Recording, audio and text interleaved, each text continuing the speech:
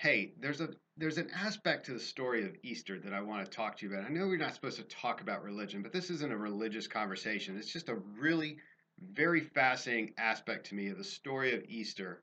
And since we just came off of Easter week and our Orthodox Christian friends are still awaiting Easter this upcoming week, I thought it was a really good time for me to bring this out because it ties, I think, into all aspects of life, whether you're religious or not religious, Christian or non-Christian. So, in the story of Easter, after the crucifixion of Jesus, Mary, this isn't Mary, his mother, but Mary Magdalene goes to the tomb and sees that Jesus has been taken away.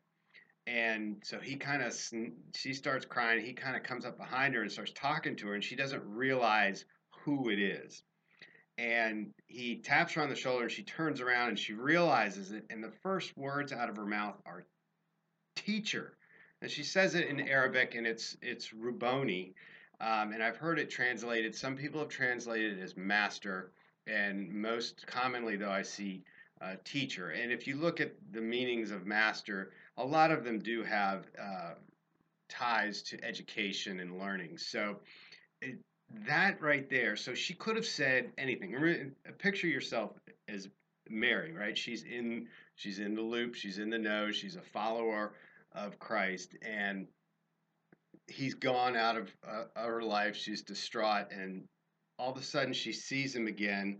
The unthinkable, the miracle has happened. And what does she say? The first word, she could say anything. The first word she says is teacher. Okay, so that kind of tells me something, that maybe that was the biggest thing that she missed, or one of the biggest things that she missed. And so, how important is having a teacher in your life, in your business?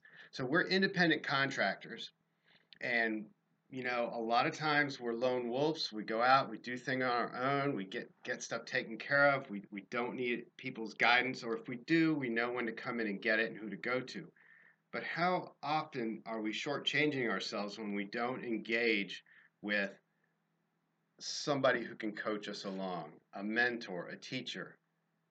Just an interesting thought. I like putting things together. I hope everybody's having a happy and healthy spring. And if it pertains to your life, a happy, wonderful Easter. If not, happy and wonderful, safe, stay healthy, stay employed, stay positive, and I wish everybody well. Think about having a teacher in your life.